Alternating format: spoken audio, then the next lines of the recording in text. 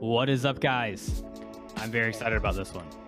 Welcome to episode 6 of Brewing Up a Conversation. This is your host, Chris Harms, and today I'm joined by a very good friend of mine, Danny Teo. Danny and I have known each other for a decade now, and in this episode, we speak about the mindset it takes to overcome obstacles, how to grow as a leader, how to position yourself to grow, his passion of photography, and much more. So without further ado, grab a brew and let's jump in.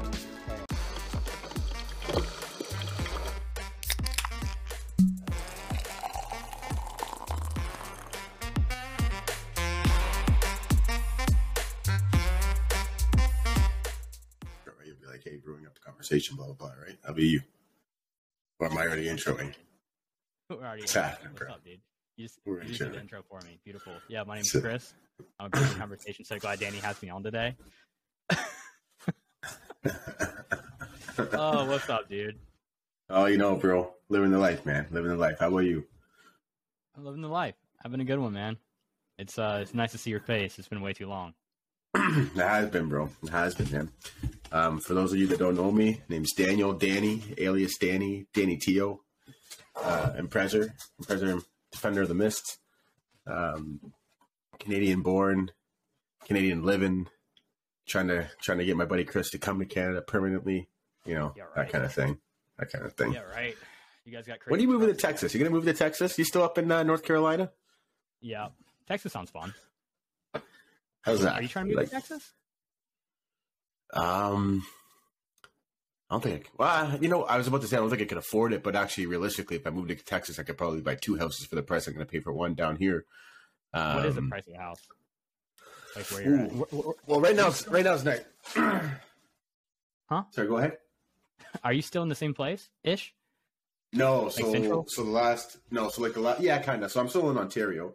So like the last 6-7 years, I was up in the GTA, Greater Toronto area, not in Toronto, thank God.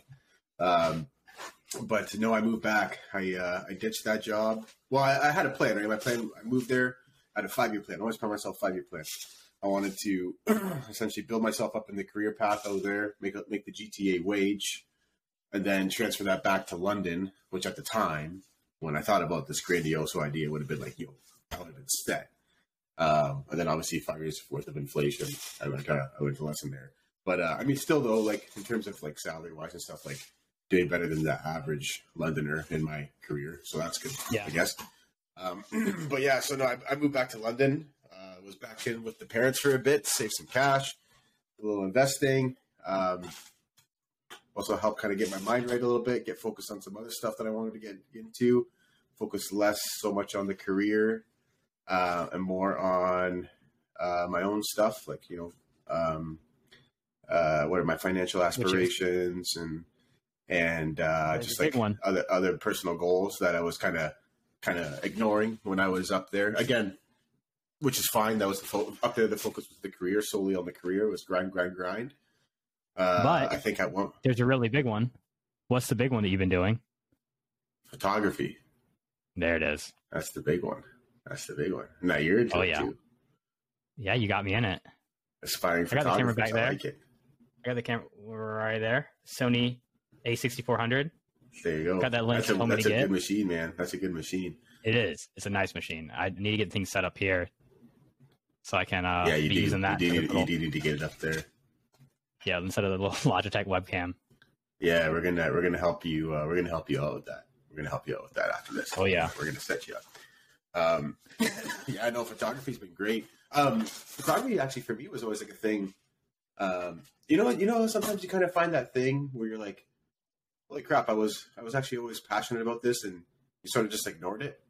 Because one day I was like thinking about it, and I kind of went back in my life, and I realized whenever I was buying a phone, I was always getting whatever phone had like the best camera out that you could get.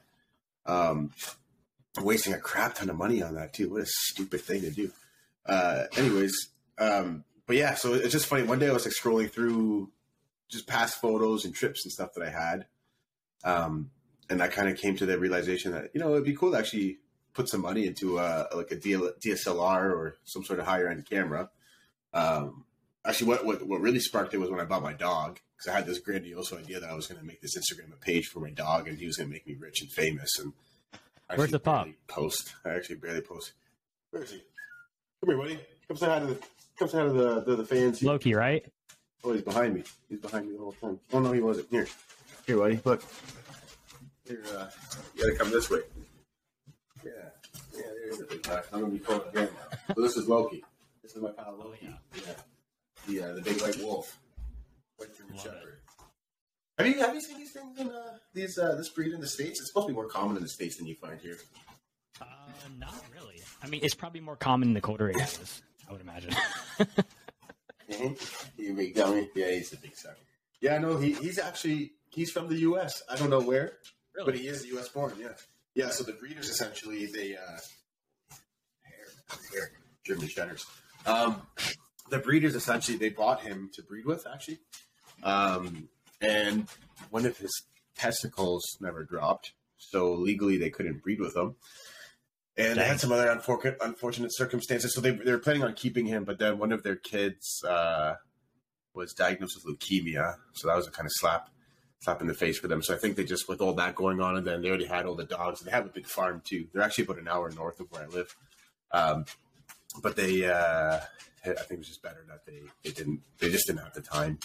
So when I went to actually go buy one of these dogs, I didn't even know he existed. I was looking at puppies. He was 6 months at the time. And I got to this farm, and he was outside by himself.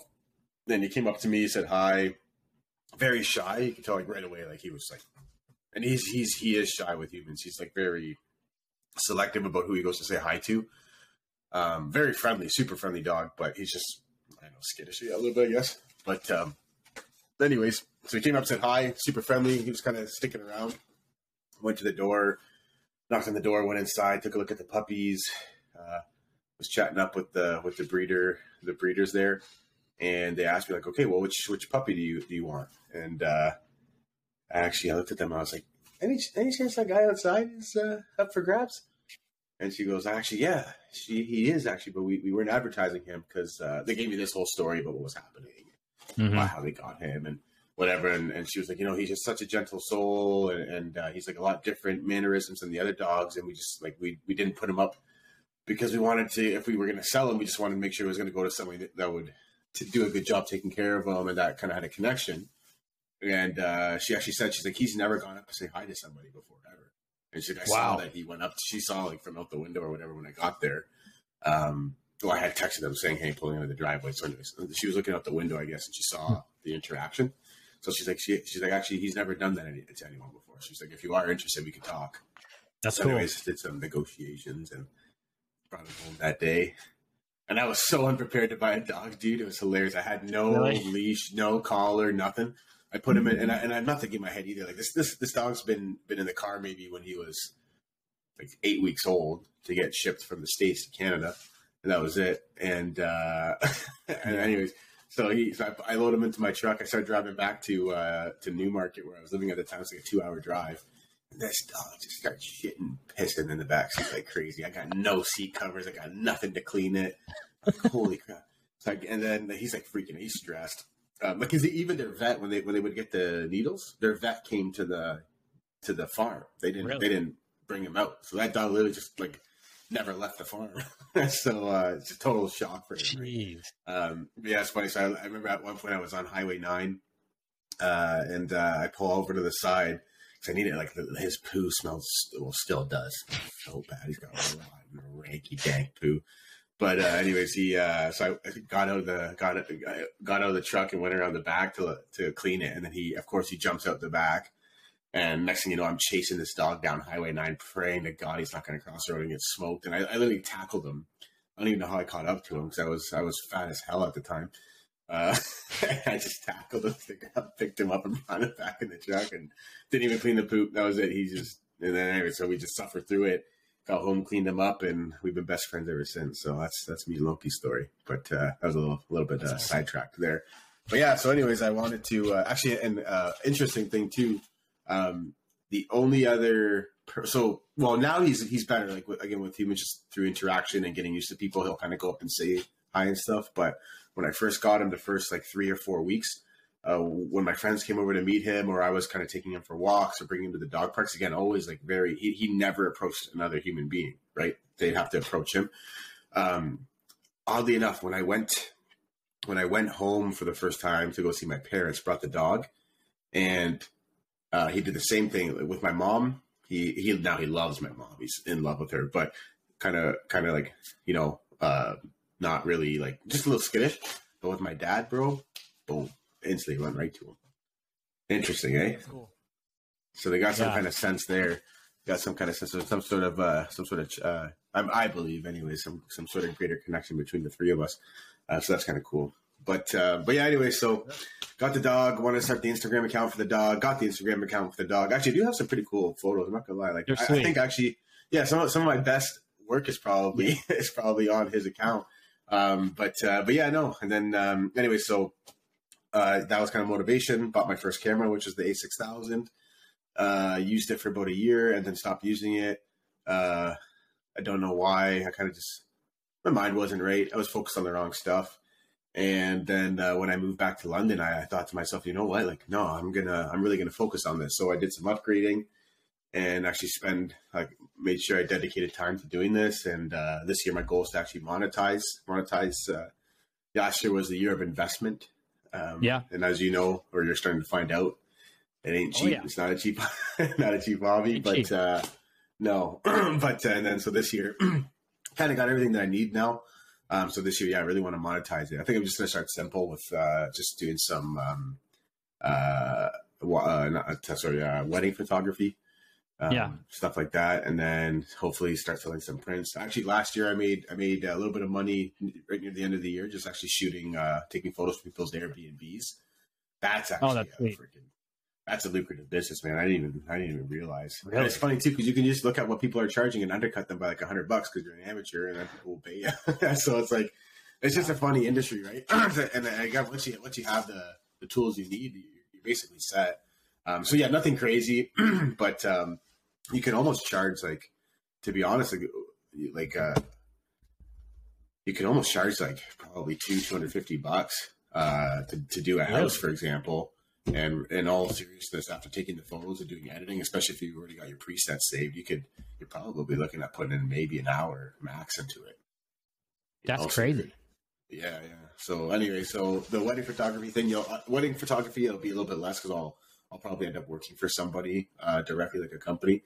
I'd like to eventually work as my own, like, my brand is DT Shoots. So that's what I'm going to go with. It'll be DT Shoots wildlife, DT Shoots nature, DT Shoots weddings, DT Shoots whatever. But that's going to be my brand. So eventually, I'd like to actually work maybe like third party, or like almost like not a consultant, but that's same sort of thing. Like, company could hire me. I'll be a second photographer, sort of thing, if they need the help. But that's kind of long-term goal. As you move forward, I'm about to pull it up real quick because I want to pull up my favorite picture that you've taken. You haven't started selling prints yet, right? Because I know I've blown you up about that to try to get some of those. Yeah, no, I've had a couple guys that have actually, some people at work that have been interested. So I would imagine this year I could probably sell a few. There's actually, I've had interest on the one photo I've got of the moon. A couple guys have asked me for that one. There was some of the bear shots that I've got. Oh yeah, you like that one? That's the that might not focus on actually. You know what's cool though? That photo, Chris. I took that on my Samsung S3. Really? Yeah, that photo was taken in 2015 when I was in Portugal. That's in Porto, out at the docks. Yeah, I took that with my S20 or my S3. And here's another. This doesn't do it justice. Like, of course, I'll, in the description and everything for this stuff, I'll be putting all your handles in there, whatnot, so people can see. But I mean, you've captured some incredible moments, which leads me to my question: what is about it what about photography drew you into it? Honestly, man, it's there's few things in my life that I've been able to do where I can just completely shut my brain off, where you just tune out everything, every thought, every stress, anything, whether it's a good thought, bad thought, whatever, and just totally present yourself into that moment. Photography has been that for me. and again, it was just something I didn't really realize until later on. And I thought to myself, I was like, wow, like this is, I really like doing this. Like, this is awesome. Like, and I think that's like, if I get up and if I get out of bed and I'm like, I don't think I could ever plan to say, hey, you know what, this weekend I'm going to go out, sit in a forest for 6 hours on a chair with my tripod and the camera, and maybe something might not even come through. And like, I will wake up and I will not feel unmotivated to go do that. You know, like, you know, and it's like this, like, I love the gym, for example, but there's days, man. Oh, yeah. Oh, man. And you go anyways because the discipline and whatever. But, man, for photography, no. Like, anytime I make that plan, it's like, no, that's my time. I'm going, I guess maybe what it was too is I started getting into like meditation a couple of years ago. And then I kind of realized like meditating doesn't have to be sitting down with your eyes closed, ignoring your thoughts and focusing on your breathing. You know, maybe it could be something else. And yeah, I think that's kind of what photography's kind of become for me. It's in that same sort of extent, right? So yeah, you're able to capture that moment. Like, hold on a second. You're in nature. I lost my sorry. This is a blooper. I lost my audio here. One sec. Oh, perfect. These damn computers, technology in there. Hold on a second here. Technical difficulties. Beep boop boop bop. Get that Bluetooth. Beep boop boop bop. Can you hear me? Guess you can't hear me. This is where you cue in like the Jeopardy music or some sort of like funny song. I think there is soothing something music. actually. Oh yeah, we're good. Okay, I got you back. Sorry about that. Well, I gotta go back in that Stone Age here and get freaking wired. Jesus. While you were doing that, I did find they have some of these things. So let's give it up for Danny. Thank you. You're too kind. You're too kind.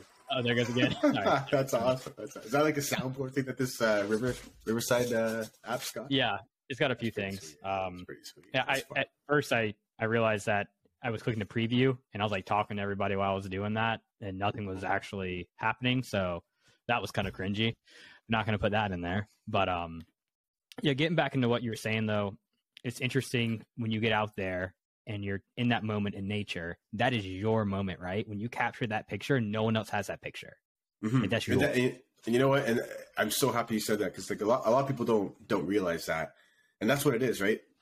Like even my handle on Instagram, it was like I really thought about that. I was like, what do I want to make that? And I know it's something along the lines of, you know, capturing this plane's beauty, like one shutter at a time. That's really what it is, you know, especially when you look at other people's pictures that they're snapping, like that's their reality. You get to perceive their reality at that given moment, and no one else got to share that, you know. And it's cool too. Like when I caption my photos, I try to like think at the time when I take that shot, or when I've taken that shot, when I'm choosing what ones I want to upload and I caption that photo, I try to kind of almost like put what was going through my head at the time when I take that shot, or what that reminds me of. Like really what it is, it's art, right? It's poetry in motion. Yeah, it's I'm really happy you said that. Actually, a lot of people don't catch on to that. So you're a natural born photographer yourself, bro. That's why you got into this. Just a little bit deeper level of thinking. But before we move on, what are we drinking? What are you about to put in your mouth right now? You know, I was thinking about that for the last 10 minutes, and I was trying not to blurt it out. So we're on the kombucha grind. I'm a bit of a hippie. Do you like that? How's Oh, I love it. I love it. Everyone can't stand it. I love it. I mean, my top Synergy's the best. I like Health Aid too. Mm-hmm. Only thing, if anyone ever wants to try this, it says to like do not shake it, like roll it to get it all like all the everything moved around. There goes the dogs. Great. That's right, man. It will explode on you, so be careful. These things are dangerous. Yeah, do not shake. No, ginger aid's my favorite. Trilogy's good, and then gingerberry's good. So good choice. Yeah, actually, I think the favorite one I had so far was probably the mango, but the sugar content is so high. Mango. The sugar content's so high, so stay away. That's like my guilty pleasure. The ginger aid, man, ginger aid is so good. The ginger aid's amazing. Super good. Yeah, but yeah, this is the gingerberry. Actually, I just bought this one yesterday actually for the first time. And I took a sip of it. It's like, whoa, that one's good. That one's really good. So It's pretty smooth for a kombucha. It doesn't have that like extreme bite that a lot of them do. It's very mellow. Yeah, that's what I like about it too. I've actually had raw kombucha. I was at kind of like a flea market sort of thing, and there was a guy selling it there. And man, that's some potent stuff. I liked it, but that's not for the faint of heart. That's for sure. You ever had the alcoholic kombucha, like meant for boozing? Yeah. I tried one because it's funny. So when I moved back to London, my mind was like going everywhere, and I'm like, oh, I gotta start a business. I gotta build a business. I gotta do something. I gotta get into a niche market. And I was like thinking to myself, like, yo, it'd be cool to make my own kombucha and figure out a way to infuse it with alcohol, and then see if I can. Because there's companies in London that will brand like. They'll bottle if you have alcohol. I actually got the idea from my neighbor because he's doing it. He's making his own beer.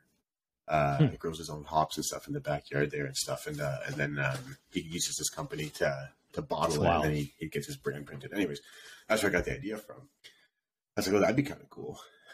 So then I went to the LCBO because I wanted to see if there was so LCBO for you state goers. That's the Liquor Control Board of Ontario because gotta love Canada controlling everything. That damn government, Trudeau. Anyways, LCBOs where we buy our booze from. We get taxed like freaking heathens. Anyways, so I went there to buy my drink and or to see if there's anything on the shelf. And there was like way more than I thought there was going to be. So I kind of threw that idea out the window. But yeah, so I did buy one. I don't remember the brand. It was all right. It didn't really taste that much like kombucha to me. Like it was like, I don't know. Yeah, it was all right. It's different. But if you get the chance to have the Flying Embers Mimosa one, I don't know where it's based out of, but that is, I might have to just like, I don't know if I can mail you that. I don't know if Trudeau will fucking get that thing locked up and send us both to jail. But I'll take Trudeau. I'll put it in one of these. But one of those. Don't worry. Get that guy out of here. We don't talk about this too much, but I want to get back to how we met. We talked about it maybe a handful of times because that was 2014 or 13. I think it was 14 though. I was getting ready. I think it may have been earlier because I'm thinking 2012. No. Yeah, because I graduated college in 2015, and my program was a 3-year program. Yeah, and we were both in school. Yeah, but I knew. Yeah, so okay, so first we'll say it. It was we met each other through Guild Wars 2. Oh yeah, and Guild Wars. That's actually, right, man. Let me pull this up. And the guy who got me this is going to be coming on the podcast soon. But let me just pull this up real quick. Let's see it. I'm excited. Yes, I still can't believe you got one of those. Like only, it's actually so cool that you got one. Anyways, it's awesome. Dude, I forgot you had that thing. You gotta get your name on the back of that. It's on there. Something. Okay, nice. So so we met in Guild Wars 2. I recruited you and this guy named John to the guild. And you guys did not want to join the guild. I remember that. You guys were like, no, I'm not joining the guild, blah, blah, blah. I'm like, dude, trust me. You want to join this. Like, You're persistent. Oh, yeah. It's the best community ever in a video game. It's not what you think. And then, like, I want to hear your perspective of what it was like to join the guild, get into TeamSpeak, like, meet people. I want to hear your perspective of that. Yeah, so it was cool. So I because I grew up, I was a nerd. I grew up playing MMOs, World of Warcraft, Lord of the Rings Online, RuneScape, whatever. So I had my fill of guild, and I played Guild Wars 1. So I had my fill of guilds. And my experience with guilds was there was always just drama. And like it was a great idea because, like you said, community building and stuff. But maybe I just had bad experiences. So I had a negative perception based around it. So I remember I was in Heart of the Mist. No, I think it was in. It's funny that I can recall this, but I think it was in the Vigil's Keep or whatever. Remember if you were yeah, I think I was there, and then you messaged me, and you were because I don't think I had a guild tag or whatever, right? And then you messaged me seeing if I was interested, and I was like, no, man, like whatever. It's like I remember I explained that to you. It's like, yeah, like it's just drama and whatever. I'm not interested, and I said, I'll add you as a friend though. We can game and we can chill and shit. But Anyways, and you're like, no, trust me, this is different. This is a good group of people. We came from Guild Wars 1, moved over here from Guild Wars 2. And I do remember actually you were like telling me too that there was like, I think at one point you guys had a little bit more people in the guild, but you kind of had a split. So like whatever negative energy that was there dispersed, and it was just positive energy. I was like, okay, whatever. This guy's freaking, he really wants to. And if I'm like, whatever, if I don't like it, I'm just going to quit and never talk to the guy again. So, so I joined it. And yeah, man, it was cool, bro. Like I think, I can't remember everyone's name at the time that was in there. Is it going back a while? But I remember there was, like Creek was in there, Switch was in there, Jeff was in there, Tyler was in there. I remember that one girl, I think her name was like, I don't remember her actual name, her name was Kata or whatever. She was in there. And then, there was that one guy. He was like the Guild Wars god. What was his name? Zoda. Zoda. He was cool, dude. He was really cool, dude. I'll never forget that guy. Yeah, you know. And so it was cool. It was a close knit community. You guys weren't like we weren't like thousands of people. I think like maybe at like all on at once. Like usually like maybe the cap, like or not the cap, like the highest people we see was like in the 30 to 50 range. But it was just like it was cool, man. Mm-hmm. Everyone was friendly. We were always in the team speak and like getting to like it was cool like getting to actually hear the guy like everyone's voice. Like I remember when I talked to you, I was like, oh yo, this guy's freaking.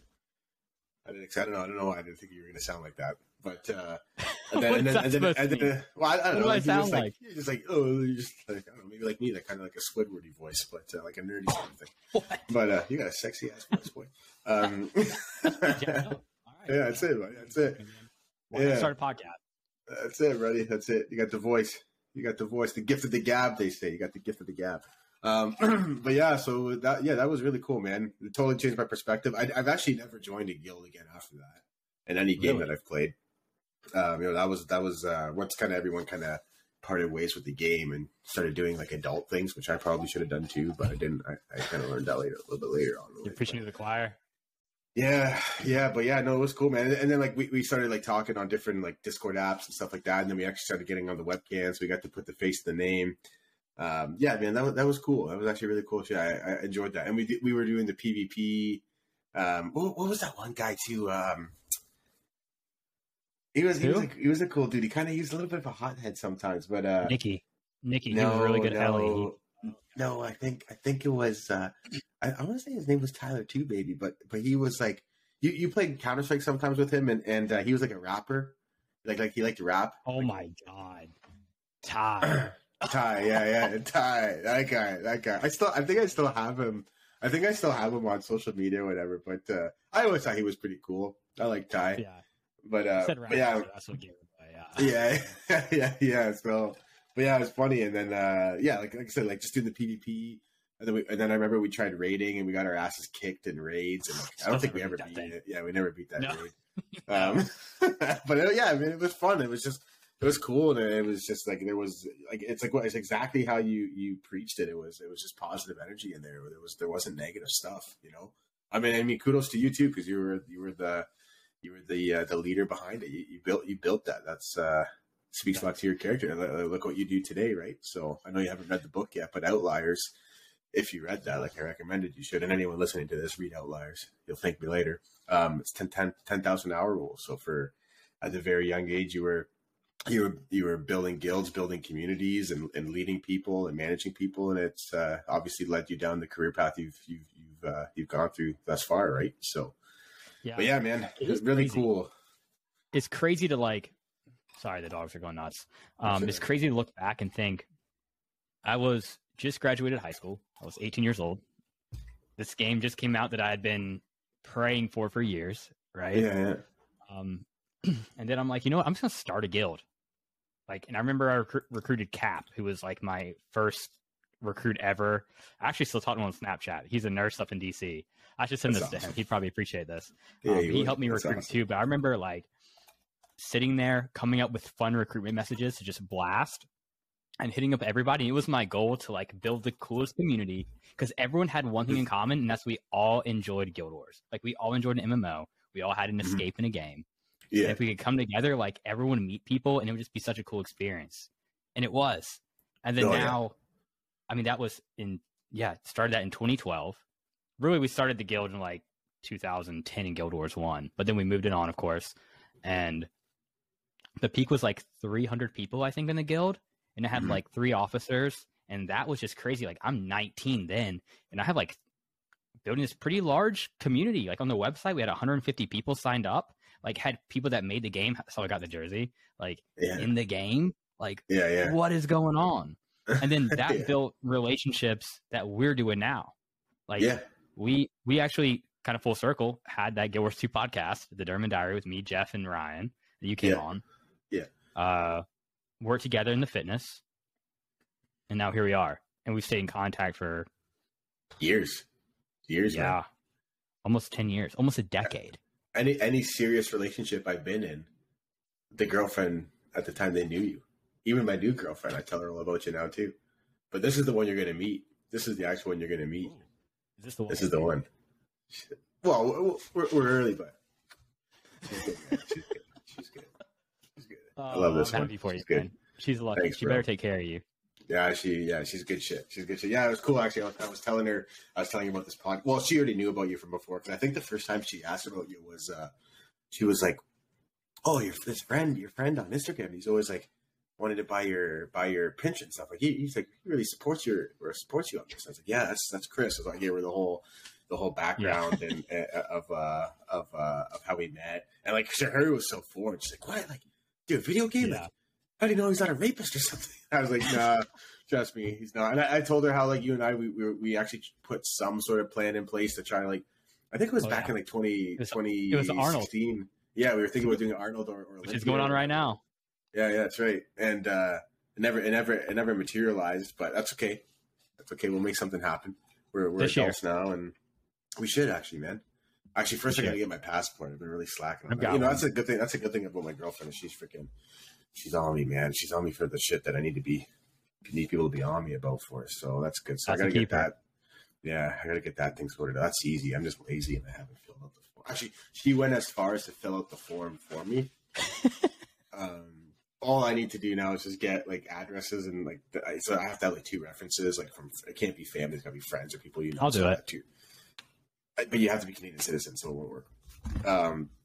But they've got anyways. I got my 2 buddies that are and now they're like, "Yo, are you gonna like tell me what information you need?" Or and I'm like, "Okay," because I think so. My girlfriend's name's Haley. I think Haley might be like maybe harassing them in the back end.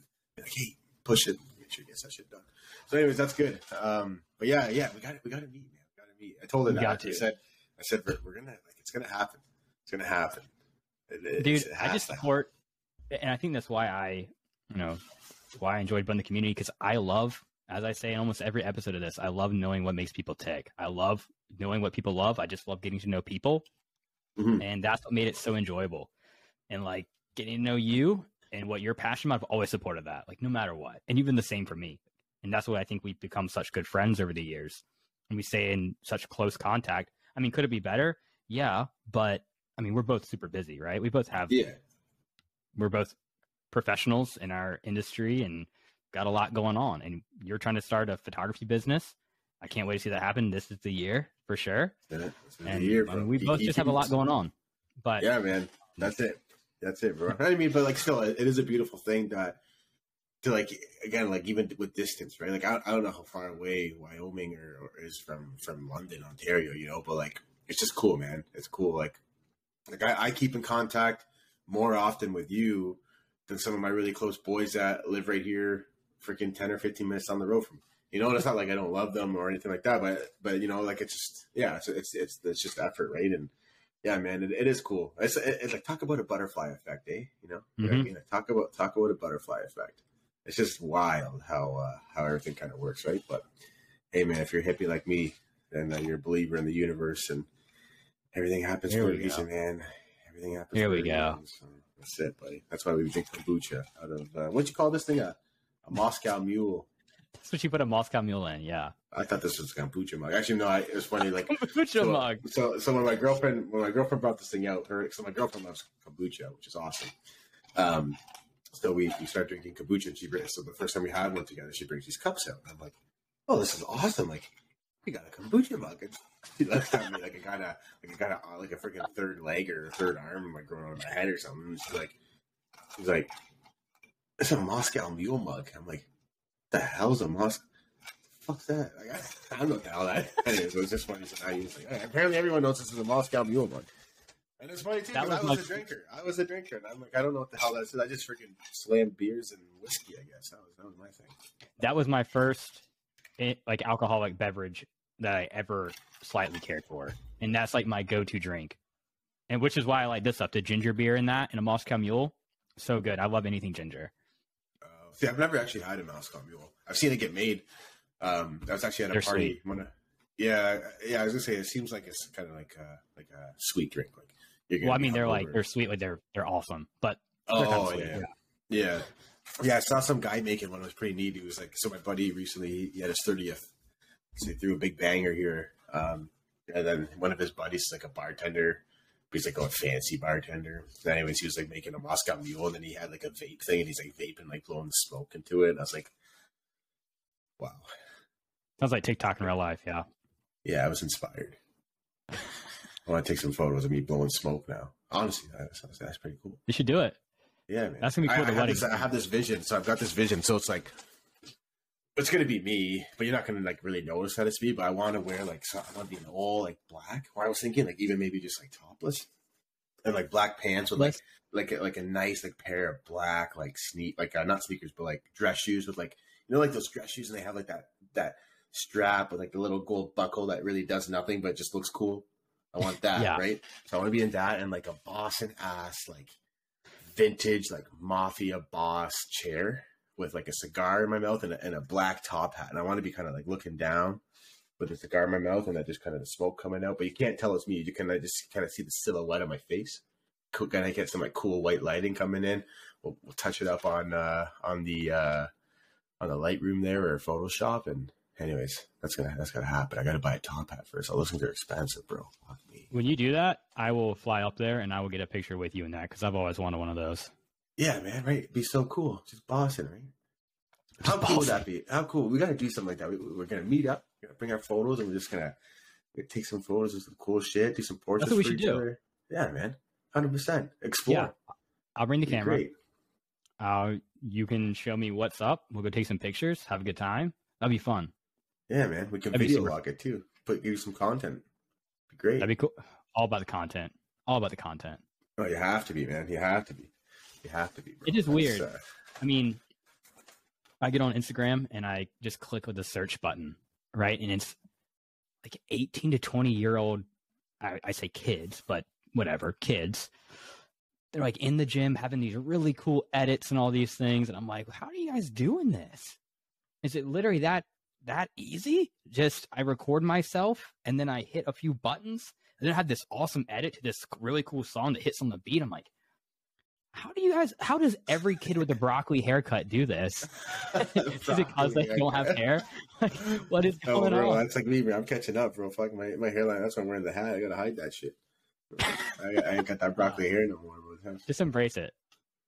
Oh, I am. Trust me. I got no option. It's funny. I was flirting with the idea. I'm like, I told Haley, I was like, I don't know. I might need to put that $8,000 and just take a flight to Turkey and never look back. But nah, like freaking camera lenses and shit are too expensive, so I ain't gonna be getting no hair transplant anytime soon. But anyways, you don't need a hair transplant, dude. I'm embracing it, bro.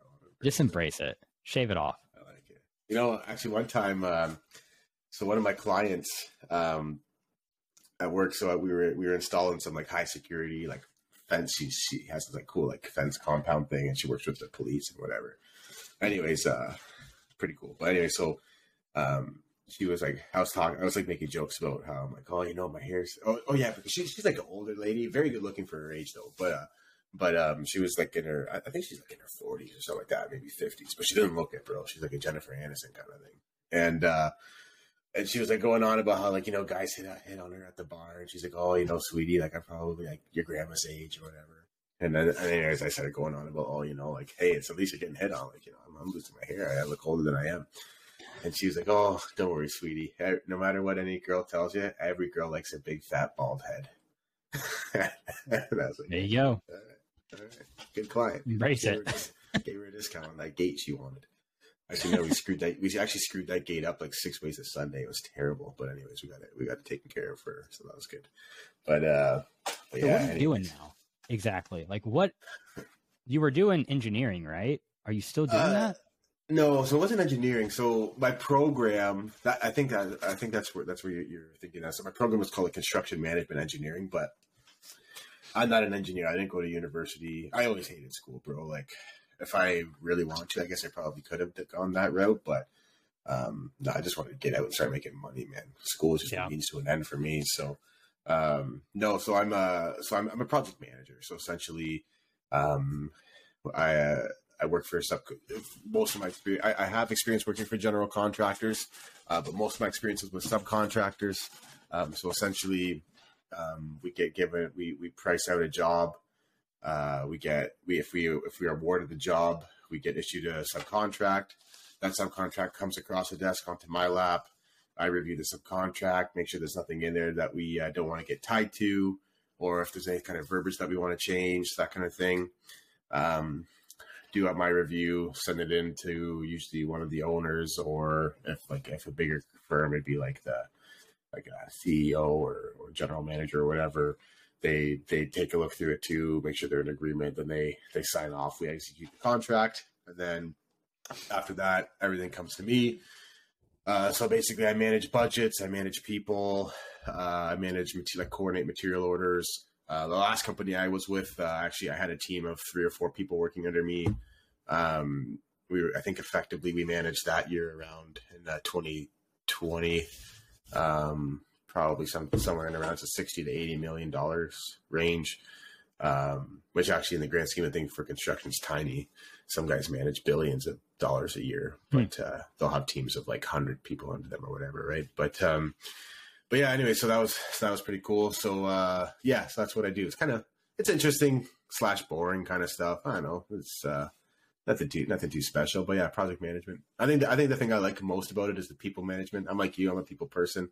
I think it was so cool. Like at my last company when I actually had because now the company I'm with now, they're like a little bit of a smaller. Well, I say smaller outfit, but really they're not that small, man. These guys are big, bro. Like these owners are brilliant people, man. Like they've really built quite the enterprise, but we're just a little bit more self-sufficient, I guess. Like we don't have like a massive staff like my last company did, so I don't have a team. It's funny. I say I don't have a team. I actually thought about this the other day. I was like, I don't have a team that I'm managing under me, and then I realized, well, actually, I've got a way bigger team now that I'm managing than I was before. It's just they're not in the office; they're the guys on the field. Like before, at my last company, I was managing the guys in the office, not so much the guys on the field. We had an operations team that did that. This company, we don't have an operations team, so we kind of double duty that. So I went from having, like 3 or 4 guys in the office to 30 field staff. So I guess that's still there, which is kind of cool. I didn't really put that into perspective until the other day. Actually, it was just kind of weird. But anyways, but yeah, I really like that, man. Like it was cool. Like at my last company, I had these 2 young guys right at the end. The one kid was 21 and he's a rock star, man. Let me tell you, that kid's a rock star. And then the other kid, he was a co-op. Actually, he had to be like 18 or 19 years old. And it was just so cool, man. It was so cool watching them go through their strides and falling on their face, and you're there to kind of pick them back up and just support them along the way and like kind of help them and mentor them and understand like, hey man, don't be scared to make these mistakes. Like, this is your opportunity, especially in the business, man. Like it's so cool. Like if you think about it, people are so scared to make a mistake once they go corporate. Once we get into our career, and I was victim of this too. I was so horrified to make a mistake.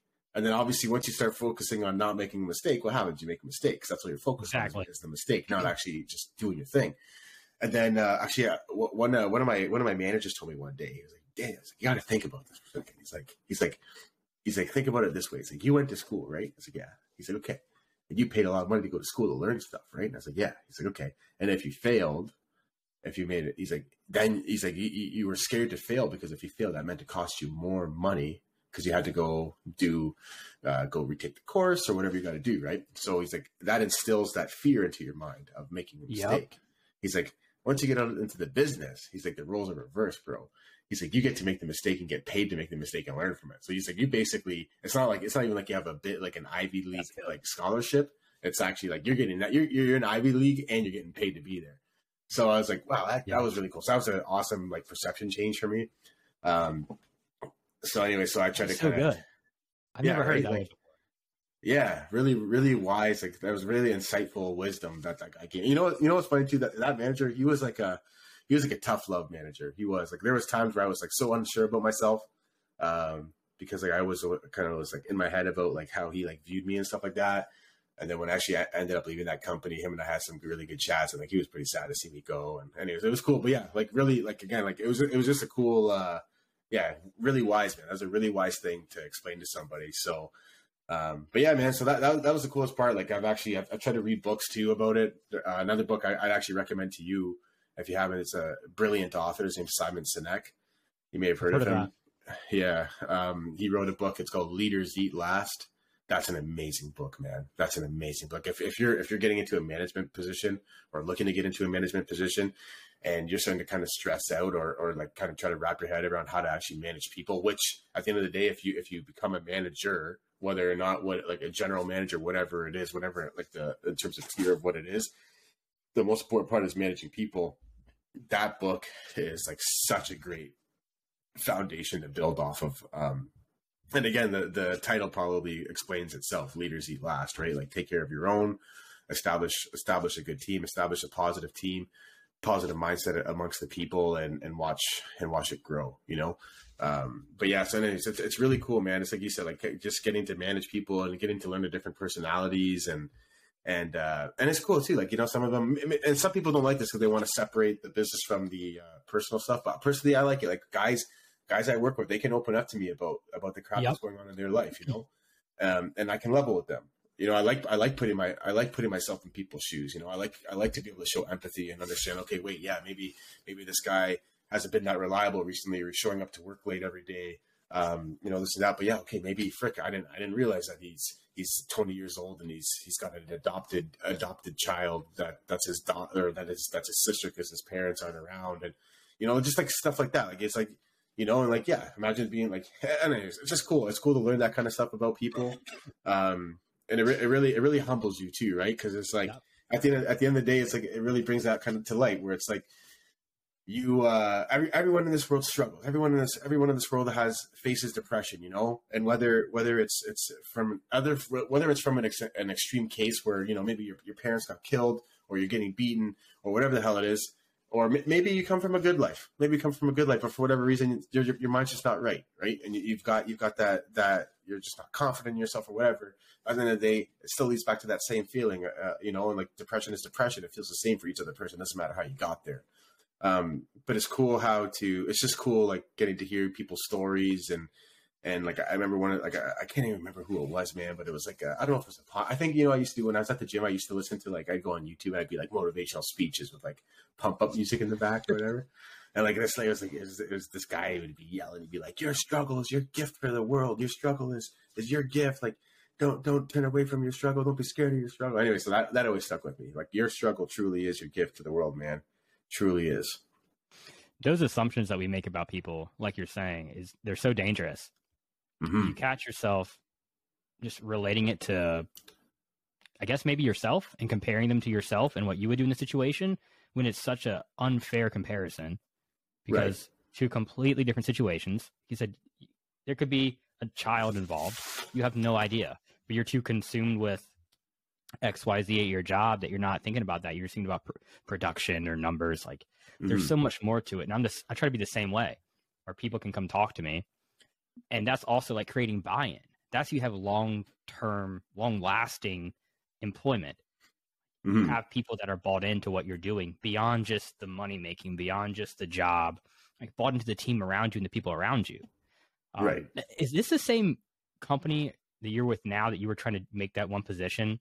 I forgot what it was, but it was like a training leadership-ish. Yeah. No, so that was the company I was with before. So that was an idea I had. I wanted to get like, it never came to fruition. To be honest, I probably should have preached that. I never pitched it. I never ended up pitching that position. I should have, because I actually think it would. I think they would have actually maybe entertained that. Now that I look back at it, because that company, man, they're getting big, bro. Like that company, like the owners of that company, man, like they've expanded in the States. They bought a massive ass company, and I don't remember where in the States, but they bought a company with 1,000+ employees in it. Wow. Yeah, wild, man. Like these guys are like, if they're not already, they're on their way to being billionaires. But they started their own actually last year. or in 2021, they started a new company that's basically just like an asset, what's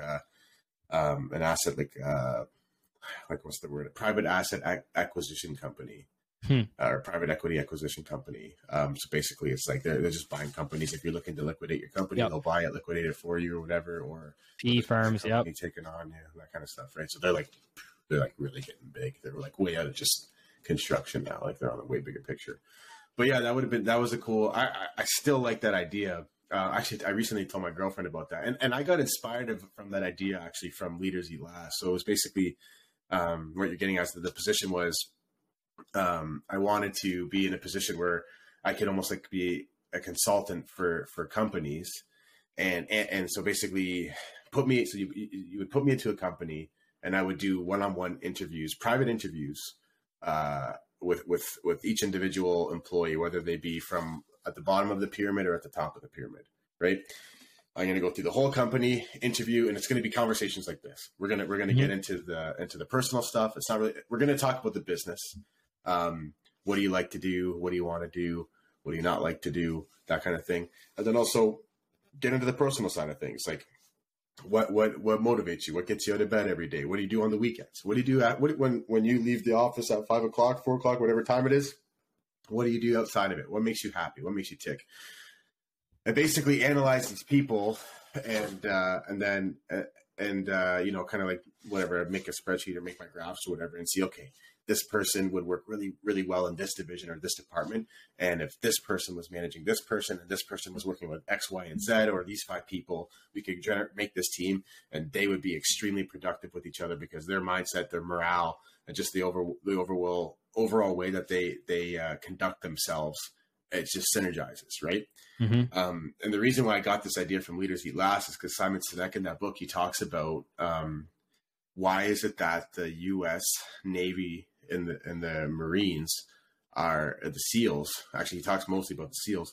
Why are they so effective as a unit together? And it comes down to a point where they're basically set up in a team of 5 guys, right? And that's the key. It's 5 people. Anything more than 5 can become too problematic.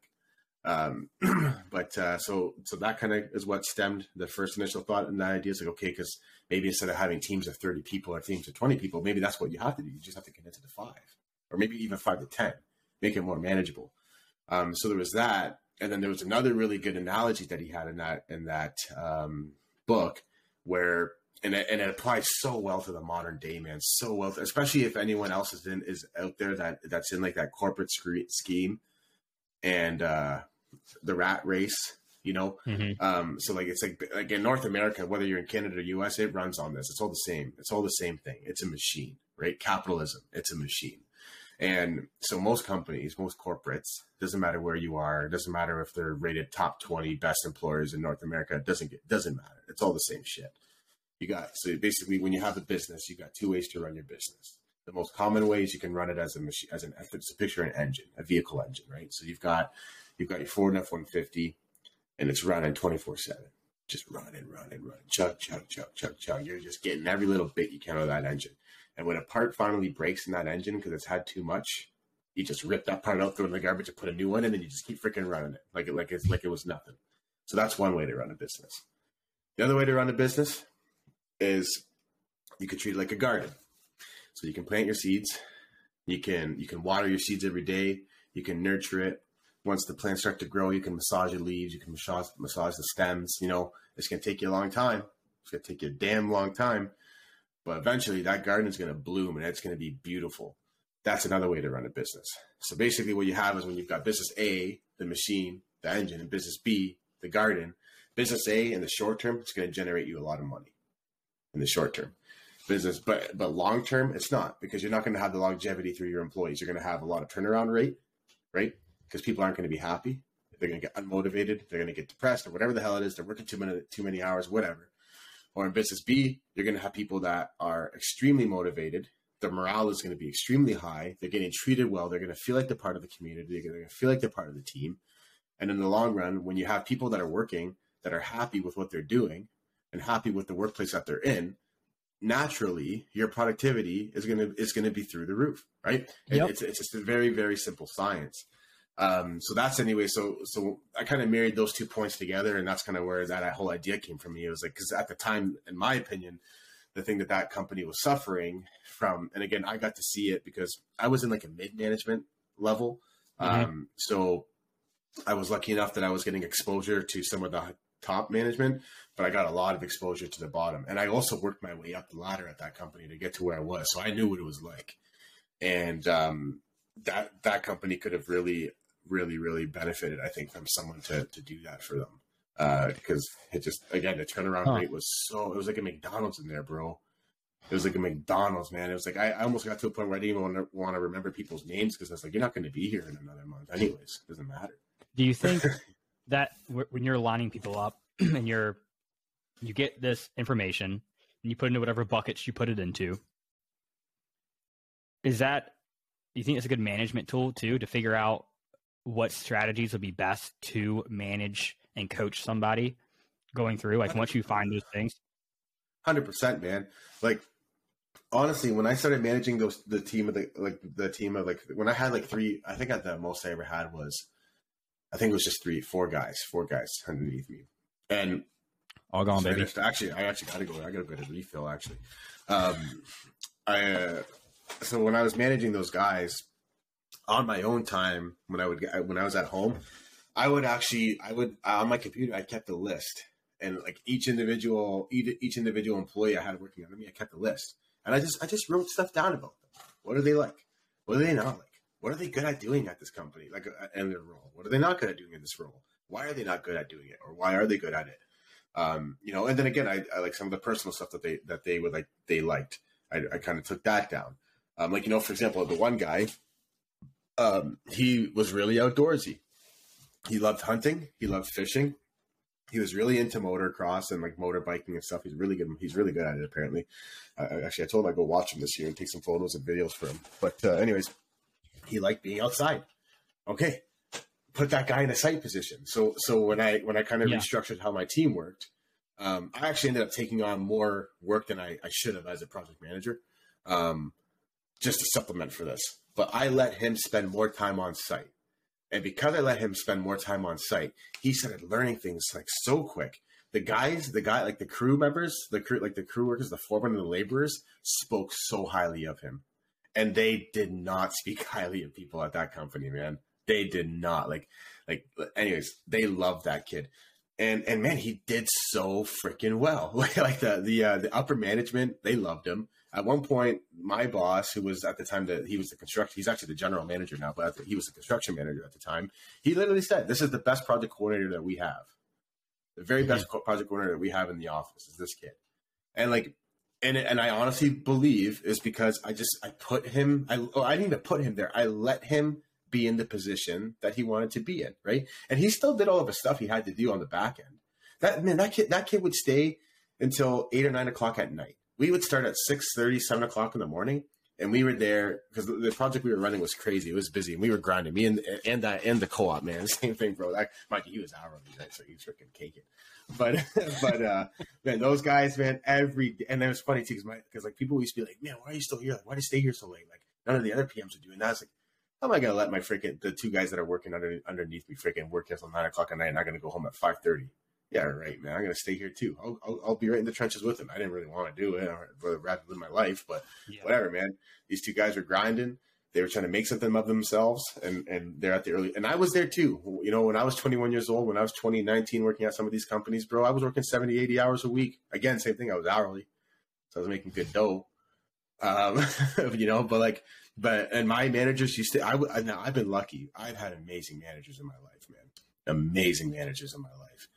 And that's probably why you want to do that back. You want to reciprocate that back to 100% everybody else. 100%. I wouldn't be where I was today without them. The one manager, he's one of my best friends. If I get married, he's going to be up there with me. And he just turned 60 on Friday. He's 30 years older than me.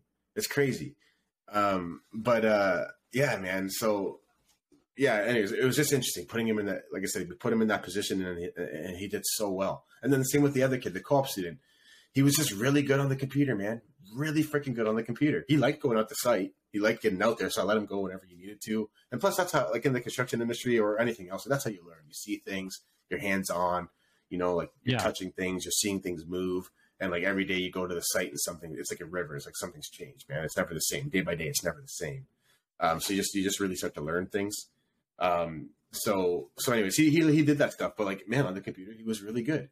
And I just let it, like, I didn't micromanage him, you know. I let him do his thing. I had to supplement. I had to do things that they both probably should have been doing that other coordinators were doing, that I just took over on my own to just make sure, because obviously they still had to get done.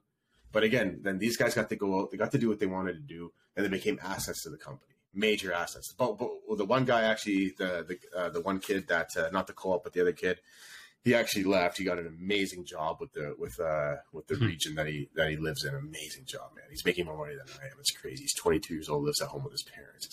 It's crazy. Good for him, though, man. I'm so happy for him. So here's a question. Yeah. If you don't have a manager that can see that and put you into the position that you would excel in, how do you get yourself into that position? That's a tough one. So one of the hardest things and you'll attest to this. Mm-hmm. One of the hardest things to learn in life, not even just in your career, but in life, is to stick up for yourself. That's an extremely hard thing to do, right? And it's so easy to sell yourself short. It's so easy to just accept the path of least resistance and to just be what you're told. But at some point in your life, you got to kick yourself in the ass and say, no more. I'm not going to be a yes man. I'm not going to be another soldier that just falls in line and gets told what he's going to do, when he's going to do it. No, I have aspirations. I have goals. I'm going to write down my goals. That's the first thing you need to do. If you're in a position like that where if you're working under a manager that just isn't setting things up for you, isn't setting a stepping stone for your career path for you, then shove it down his goddamn throat. Write down your goals, write down your aspirations, hold yourself accountable, and hold him accountable, him or her accountable, to make sure that they're doing what they need to do to get you there. And if they ain't gonna do it, go the fuck around them.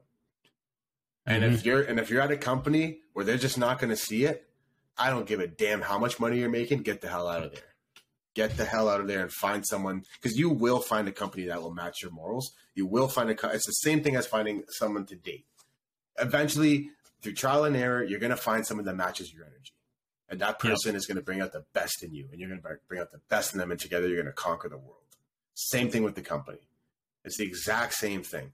So you have to attack it, man. You have to attack it.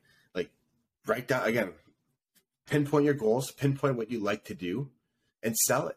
That's another thing too that people don't understand. Like, especially in a career, you have to view so here's something, because a lot of your viewers probably they can probably coincide with this. We like stocks, right? We like to buy stocks. We like to invest, right? We like to invest our money. We like compounding interest. We like to see our money inflate over time, make us more money, right? Picture yourself as a stock, right? You're a stock. Sell yourself. Sell that stock, right? Continue to invest in yourself. Invest time into yourself. Further sharpen your sword. Get further education. Read books. Watch videos. Talk to people. Network. Talk to people that have been doing the same thing that you've been doing for a long time. Learn from them. That's the best part. Knowledge it's free wisdom, right? Like, it's like, learn from their mistakes so you don't have to make the goddamn mistakes. Or at least if you do make the mistake, you're like, oh shit, like, oh, this guy told me that's a long time ago. It's like, it makes it more relevant. Like, so yeah, people don't sell themselves. That's another big thing. They don't sell themselves. Again, it's that path of least resistance. And human by nature, we're not like, we're technically bred to go into that, right? That's the way that we're taught in school. You can't question your teacher from the day you're freaking 1 year, or you're pushed out the womb of your mom, and to the point where you're old enough to start walking. What do we start getting told by our parents? No, don't do that. Don't climb that tree. Don't call your brother an asshole or like whatever. Like, you just hear no, right? So that gets, it's like a brainwash thing, right? Like, it gets indoctrinated to us, right? So we grow up and we get taught how to be a yes man. That's what happens. We get taught to be a yes man, and then eventually, at some point, or some people don't get it. Unfortunately, it is really unfortunate. But at some point in your life, hopefully, you're just gonna have that breaking point where you're like, no, I'm done with this. I'm done with being what people want me to be. I want to be what I want to be. So when you get to that point, reflect, write down what you want to be, both in your personal life and your career or as a business owner, whatever the hell it is, and attack it. And don't settle for less. So yeah, like if you're in a position at a company, like I said, like that's the best thing that you can do. Like, so when I left that company, the one guy that I was managing, he struggled a lot because, obviously the management styles were a lot different, than what I was like in comparison to other people. Right. And he started to feel like he was getting bottlenecked in his position. And I gave him the exact same advice, and that's what he did. He didn't take no for an answer. And man, he got the promotions he wanted. He got the raises that he wanted. And it was not it wasn't an easy time for him. I'll tell you that much. There was a lot of hard conversations, because the one thing you have to realize is the moment that you stop being a yes man and you concede to being like, no, I'm no longer going to be a sheep. I'm going to be a wolf. I'm going to stick my head above the pack. Well, you're now a target. Yeah. You're now a target, right? Your head's above the pack, right? People want to cut your head off and get you back in line, right? Yeah. If you stick to your guns, man, any smart business owner is gonna catch on to it and see it, and they'll pull strings on the above and say, no, that kid right there, man, he needs to become something here. I don't want that kid to leave, because they got something everyone else doesn't. Exactly, which is a set of fucking cojones on him. Yeah, or her. So yeah, that's the best advice. I love everything you said, and it all, like you said, it resonates. And being the yes man, it's so easy, especially in society now. It's so easy to be a yes man and just roll over and be like, okay, I'm pissed off. I'm gonna go scroll on Instagram and just see just get my mind off this, or I'm just gonna go home and watch TV, crack them a beer, just whatever. No one wants to face the adversity. No one wants to try to be like, growing up, everyone tells us we can be whatever we want to be in life. Mm-hmm. Cool. Then why aren't you? Like, this is hitting me hard now because I'm going to be a father. And when my son comes into this world and I say, hey, you can be whoever you want to be, I want him to look back and be like, oh, that's actually real, because my dad is being whoever he wants to be. Mm-hmm. Like, I have to mm-hmm. lead that life in order for my kid, hopefully plural, kids can lead that mm-hmm. life too. Like, right. You have to face adversity every day. You have to have those hard conversations. You have to stop rolling over and start, barking up mm-hmm. the tree. That's Make right. your way up it. That's exactly what it is, man. You got to bark. You got to be a dog, man. You have to be a dog. Like, don't, like, it's like, you ever heard that quote? It's like, do not go quiet into that good night. Rage at the dying of the light. Man, like, honest to God, bro. Like, it's what it is, man. And that's good, man. And like, I love that about you, because you're gonna do a great job with that with your kids, man. You're gonna lead by example. I appreciate it. 100% you will. You're gonna lead by example. I'm looking forward to seeing those kids grow up, man. Well, I gotta get jacked. Tired of being fat. Get jacked. You've been jacked, bro. You've been jacked your whole life. Yeah, right. Yeah, right. But the urgency that this gives me to do things now, it's weird. It's weird. Everyone talks about it, but it's one of those things that you talk about, same as what we're doing right now. If you've never put yourself in a tough conversation or a tough situation with somebody to try to get ahead, you will never know what we're talking about. Just try it. Right. Say no to somebody one time and demand what you want or what you think you deserve, and you'll mm-hmm. know. But mm-hmm. the urgency that I'm in now, the state of that is so weird, because I have so many things in my head that I want to do. And I've just got to get them all done, because I will have less time for that. I'll just have to make more time. Like, I've got to take time from other things that don't matter as much to put into the things that do matter. But I have to accomplish everything I've ever set out to do, so that my kids can accomplish everything they can do, because they've grown up seeing their mom and their dad live their dreams, do what they say they do, and live their life to the fullest, and take them with them. It's all about example. And like, you being that project manager, that is, like you said, taking the extra time to do the work for them so they can actually do what they love to do. Well, at least in that position, right? Like, what they will excel with, they will now be better people because of that, and pour off into other people. Like, it just keeps snowballing out of control, and then you're just changing people's lives. Yeah, people 100%. you'll never meet in your life. Yeah, 100%. And that's What the an beautiful impact. thing about it. That's the beautiful thing about it, man. It's that passing down of knowledge and wisdom, man. It's one of the most powerful, aside from time, it's one of the most powerful things that this planet has, you know? It's so important. It's so important. And yeah, like, and again, like, in the best way to do it, especially in the family structure, is like you said, it's leading by that example, you know? But then there's also the other side of it too, where there's like, outside of the goal of hitting your goals, it's also like, it comes more to that spiritual aspect too, where it's like, you're also, especially for you, and you're going to find this out, and like, you're gonna have to guide them, those people too, to like, all because I did this and I'm doing this doesn't mean that's going to work for you. You know, like, you got to forge your own path. You know, like, this is the path, and this is the wake that I left. Right? You can leave the same wake. A wake is a wake. That's fine. You can leave that same wake, but you're not necessarily going to be able to do it by going down the same path that I will. Like, you got to find your own path. You got to come into your own, right? You got to shut off your skin, shut off that ego. Once you realize that, like, I am who I am now is who I'm meant to be. And then once you find out what you're meant to be, or what you want to be, like I said, then pave that pathway and move down that road, right?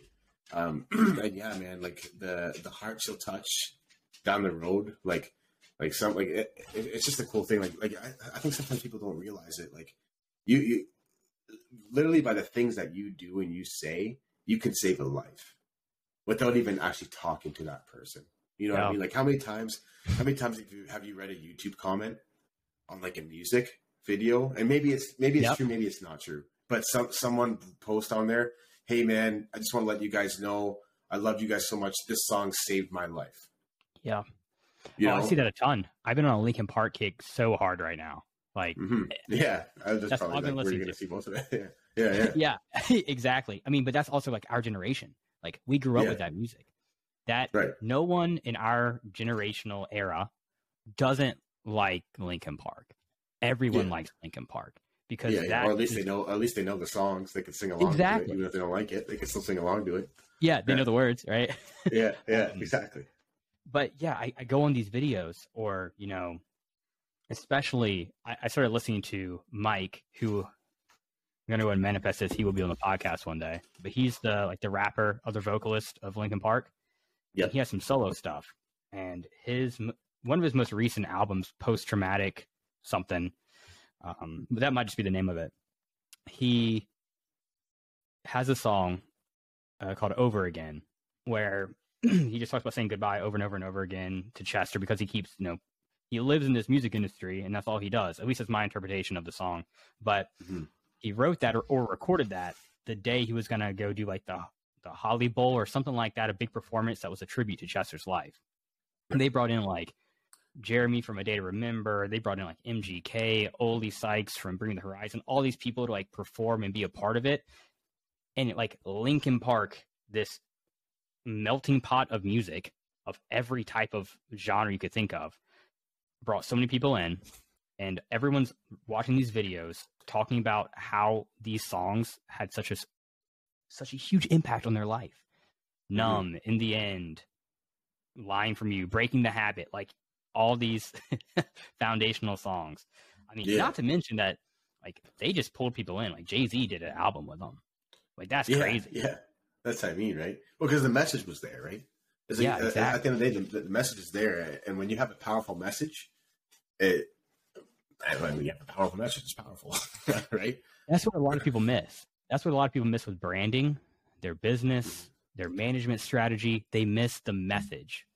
And that's, I think, when you brought up your bio or whatever for DT Shoots, you know what your brand message is. You know what you want to do. You know what you want to create. As long as you stay true to that, that's all you have to do. Right. It will resonate with people. Yeah. I saw this other thing, a guy, Dan Coe, I think is his name. He's like a YouTuber or whatever, but I say whatever. He's got quite a few subscribers, and he's a good writer. But he talks about the perfect niche. The perfect niche is you. Like, what do you like? Because there's tons of other people out there like you. If you can focus on yourself and reverse engineer that, create something that you would love, and you'll have business. Yeah, 100%. Look at a prime example. Look at Joe Rogan.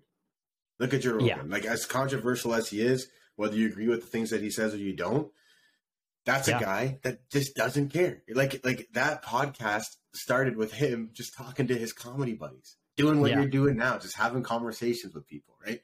And look what it stemmed to. Like, he stayed true to himself, right? He preaches his values, he preaches his morals, whether you like it or not. He doesn't really care, right? And he stuck to it. And like, not even just him, like there's so many other people out there that you could pick out that do that, right? Like, it's just funny because it's so simple, but it's the hardest thing to achieve because we get so, like, in here we get so occupied by external thoughts of what other people around you are thinking of you, and like really half the time it's like, man, like when you're at the gym and you're lifting the weights. And like, there it is. You're not lifting as heavy as like the guy is beside you, and then you're getting all worked up in your head, and then you're looking at the freaking hot chick next to you, and she's like, oh my god, she's gonna think I'm stupid and dumb because I'm only bench pressing 135 pounds, and buddy over there's lifting 225, and he's gonna think I'm dumb too and weak and useless. It's like, nah, man, they don't even give a shit. They ain't thinking about you worth shit. No one's looking at you. No one's thinking about you. There's such a small percentage of people that do actually think about you, no, it just doesn't happen. And if they are, they're weak-minded. They're weak-minded. Exactly. And let them think about you. Let them come up with their judgments. But the biggest thing is, don't fill your head with that poison. Don't let that poison spread. Just get rid of it. That's making you become weak-minded at that point. When you assume someone's perception of you is of that like negative connotation, that they're judging you or whatever, like, you become weak-minded. You've let the enemy win, like, right then and there. You've lost. Yeah, that's right. That's right. And at the end of the day, at that given point, you are the enemy, right? Yeah. Like, your perception is your reality. Whether or not that's the reality of everybody else doesn't freaking matter. Your perception is your reality. So fix your goddamn perception and create the reality that you want to live in, right? It's very simple. Yep. But again, it's just it is hard though, man. Like, again, like I say that, and you'll agree with this too. I say that. We say that right now, and every single day, you and I have an internal struggle with that. You know what I mean? Oh yeah. And I'm glad I do. The moment I get to a point, and I'm assuming it'll never happen, but the moment I come to a point in my life where I don't have that internal struggle anymore, that's when I'll know I'm doing something wrong. Yeah. Like severely wrong, right? Because the moment you bottleneck yourself or you cap out the opportunity for growth, you're done. It's over. The moment you get comfortable. Exactly. That's the thing, right? And that's perfect to say that too, right? Because we all know, like, being complacent that's a dangerous place, man. It's a dangerous place to be. Fitness is the foundation, dude. Fitness is the foundation of everything. Oh yeah, 100%. I worked out yesterday. I wasn't really feeling it, and I was like, started out with some face pulls, get the upper back warmed up before I started doing some other things. I like look over in the mirror and I'm like, oh, I look tiny today. Like, why did I wear this shirt? And I'm like looking around to be like, damn, that dude's got big arms. That dude's got nice calves. And I'm like, instantly get in my head. I'm like, I better like get a really nice arm pump today. Like, man, like I gotta compete. Like, dude, what am I doing competing with these randos in the gym? They don't know who I am. Even if I try to give them a head nod, they're probably like looking over me. Like, they're not even paying attention to me. Yeah, no, 100%. Yeah, it's funny. It snowballs so quick. And honestly, and like even the I've obviously been victim to of that in the gym a lot. Same thing, like even in work. It's like I remember like coming into the phases when I was a coordinator trying to make my way to a project manager. I was like always comparing myself to people, being like, oh, look at that guy. Like, he looks like he's working really hard. He talks really smart. He's kind of like a dick. And like he demands respect, and like I'm a bitch. I'm a little freaking bitch over here. Like, I'm never going to make it in this industry. Like, how the hell? Look at that guy. Look at her. Look what that girl's doing. And meanwhile, it's like, well, I just wasted 30 minutes of my time freaking worrying about what she was doing, what he was doing, and whatever, when I should have just been worrying about what I was doing. And that could have been 30 minutes more freaking ahead. That's an interesting point, too, because a lot of times these people that when you start into something and you think you put them on a pedestal of what you think that they're doing. You know, you said they have this, they talk well, They, demand respect, which that's a great thing to do, but you don't know all the ins and outs. You don't have the full knowledge either. And a lot of times these people will probably exit the company before you do. Like a lot of times they suck. Like at least what I've noticed, especially when I was coaching people, everyone had all these crazy, like they overcomplicated it. They try to make themselves sound too smart. They did X, Y, Z to make themselves look like something that they weren't. They just never put in the work. They worked like minimal, just enough to get by. And then got to the point where everyone needed to step it up a level and they couldn't do it because they've been coaching at this level for so long, but they just got away with it because they have the terminology down. They know what to say. Yeah. They know how to make it look like that they have extreme work ethic.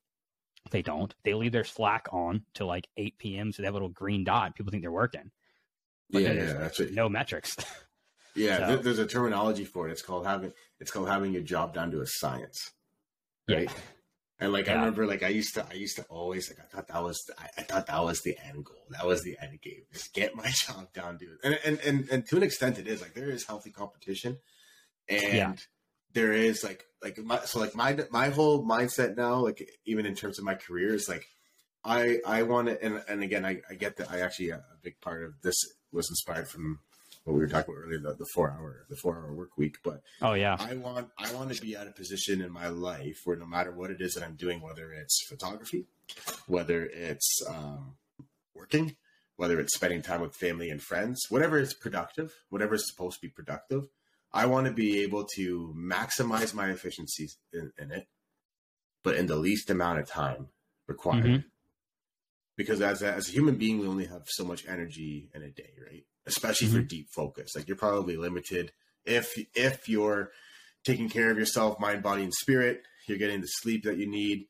You're getting the alone time that you need. You're getting the exercise that you need, and whatever. In an optimal setting, if in a human in its optimal setting, sure we're workhorses, right? Like we can work for 8 or 10 hours in a day, but really you're fine tuned to about deep focus about 4 hours. 4 hours a day into deep, productive, like cutting edge performance. After that, you just slowly start to dwindle, right? And I think like probably a lot of people can resonate with that, right? Like it's, especially with work. Like, I don't know about you, man, but I get in the morning, I have my routine. I get in the morning, I start at 7 a.m. And by I'm luckily for me, I work for some great guys and they believe in like the balance and stuff. So they let me go to the gym at noon. I do my thing, whatever. I'm gone for an hour and a half.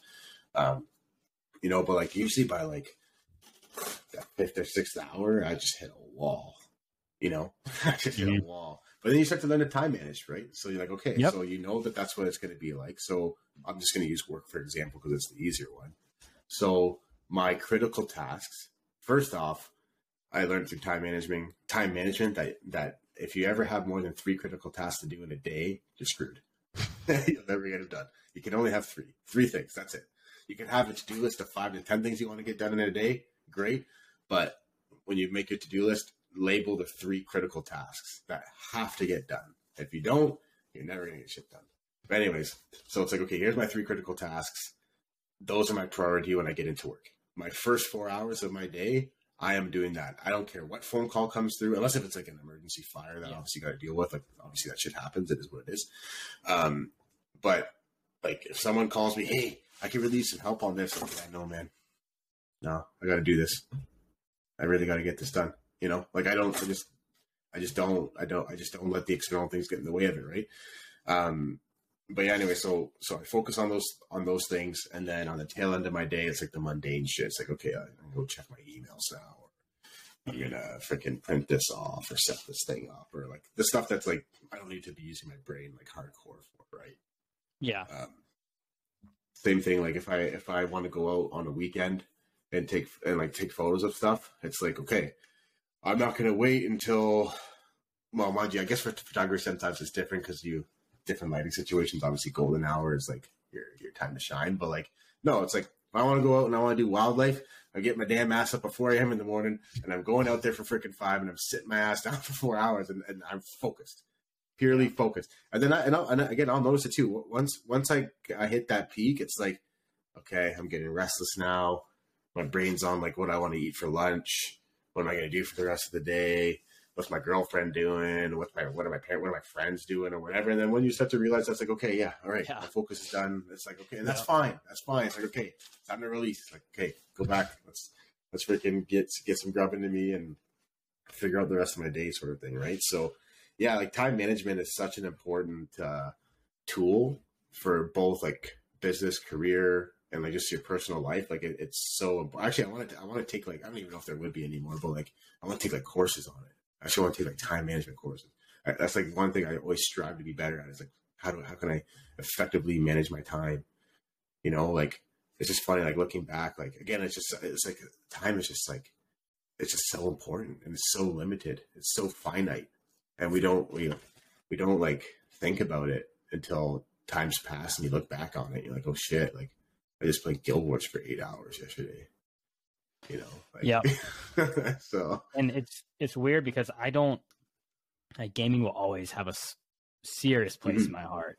It's a foundation of who I am, and it's helped me with my communication ability, critical thinking. I mean, hand-eye coordination. I can pop some headshots off in Counter-Strike no matter what time of day it is. But it always just ends up leaving me. It's a bittersweet feeling. If I play for like an hour every now and then, like one game of CS, I'm like, okay, this is cool. But if I go back to like those days of how I love to do it, oh man, yeah, you're sitting there you make your breakfast, you sit down, you forget to eat lunch. Maybe your boys are on Discord, like, hey, let's go get lunch. And you go do that and you come back and play for another 5-6 hours and you're like, oh man, had a good day in the game. And then like you look down at your phone, look at the time, it's like 8 or 9 p.m. What have I done today? Oh, I haven't done anything. Okay. yeah. Okay. Yeah. It just, it's not the same. We've gotten older. We now have responsibilities. It's different. Yeah, it's different. I wouldn't trade anything for the world. I mean, I probably would have done a little bit more skill-wise, learning a few things when I was younger, but yeah. Hindsight's always 20/20 though. Yeah. 20/20. But man, I always say it all the time, man. This is controversial. I understand, but if I could go back and do it all again, I wouldn't even have gone to high school. I would have started working full time. From the day I turned 15 years old and it was legal age, I would have worked my ass full time. Bought my first house at the age of 18, rented it out, sat on that for a couple of years while I lived with my mom and dad. Kept making money.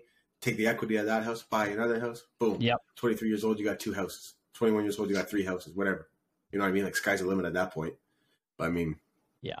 But I don't have any regrets either, though. To be honest, I don't. Like I get what you're saying. It's like, yeah, we spent like there's so many things that we wasted our time with, right? Like not even just like fuck, man. Like not even just about like gaming. Like what about chicks, you know, or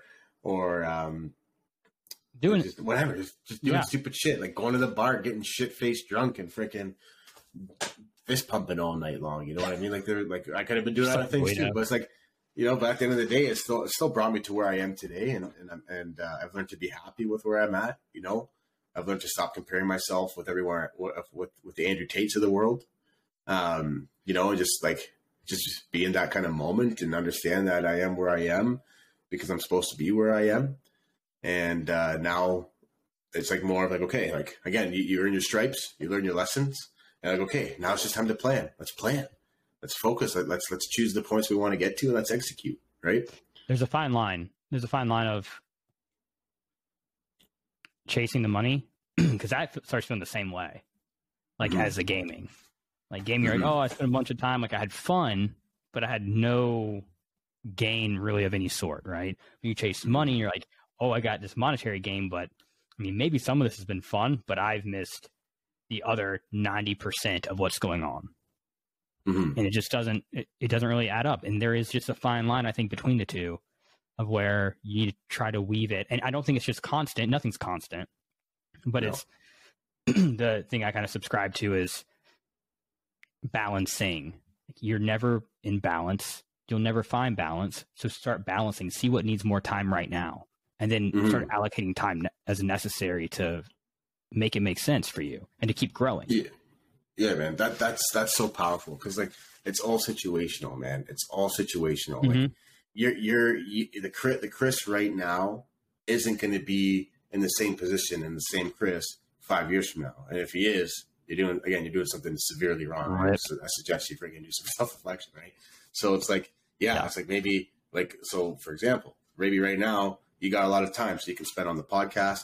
You can work a little bit more, and if you have a side gig going on, you can put some extra time into that. But another 5 months, maybe even less. I don't know how far along your girl is, but like that ain't going to be the same anymore. Right? Now you're going to have to rebalance. So you're like, okay, so what's important? Okay, my podcast is important. This is my passion. This is what keeps me happy. I got to keep that going. So you're going to set the time. Or you're going to keep time for that. Obviously, work's important because you got to freaking provide and put food on the table, right? So that's going to have to stick. Obviously, the gym, because if you're not taking care of yourself, you can't take care of no one else. So that's going to have to stick.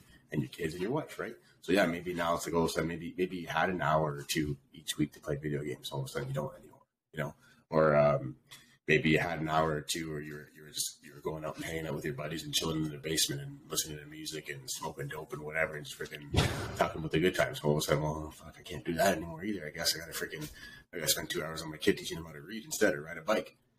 So it's like the important stuff. Yeah, exactly. So it's all situational, right? And then as you grow and as different things come and pass through your life, you have to learn to adapt to that, right? 100%.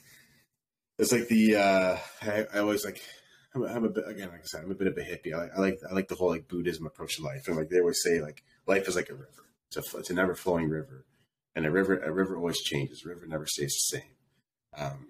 And so you have like one of two options. You can try to swim up the river, which is like futile. You're never going to win.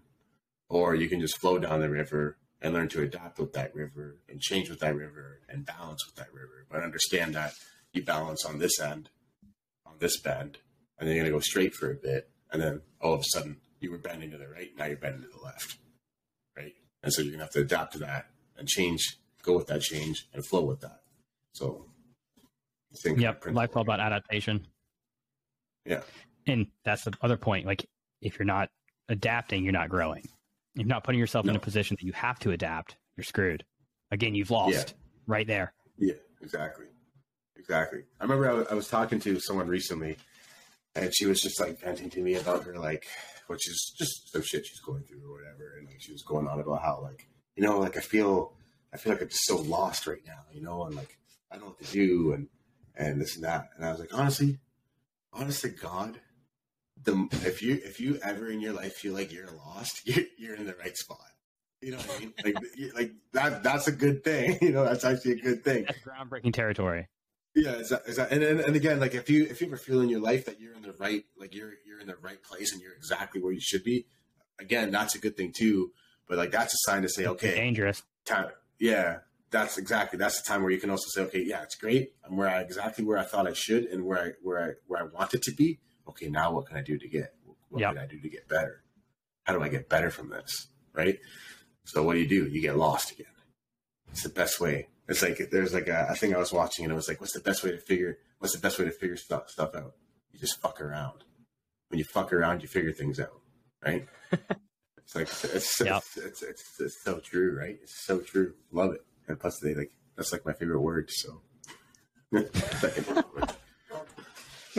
well, dude, we need to wrap this up. It's pushing a little over an hour and a half, but I always love talking to you, and need to do this again very soon.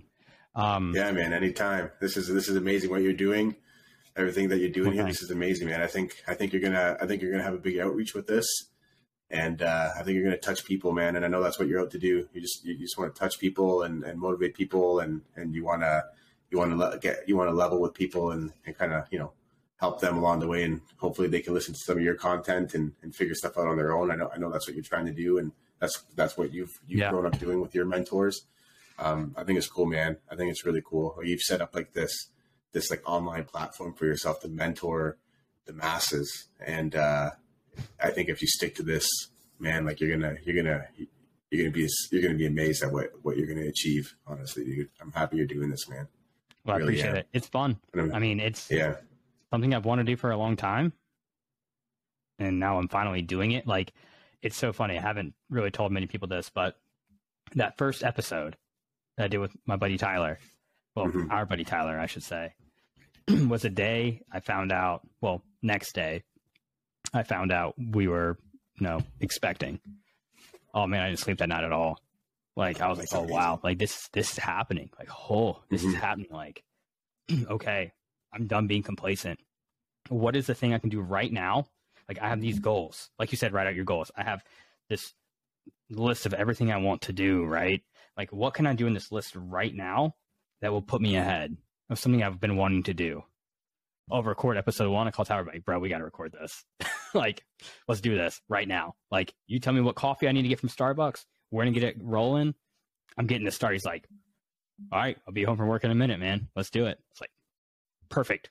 And that first action has now led into me doing this with you, Mhm. talking to a lot of people, having some really great conversations, even cooler outreach. Oh, excuse me. And You gotta continue. keep a water bottle with you, bro. You gotta keep some I know, water I'm with out of you. kombucha. I know that kombucha.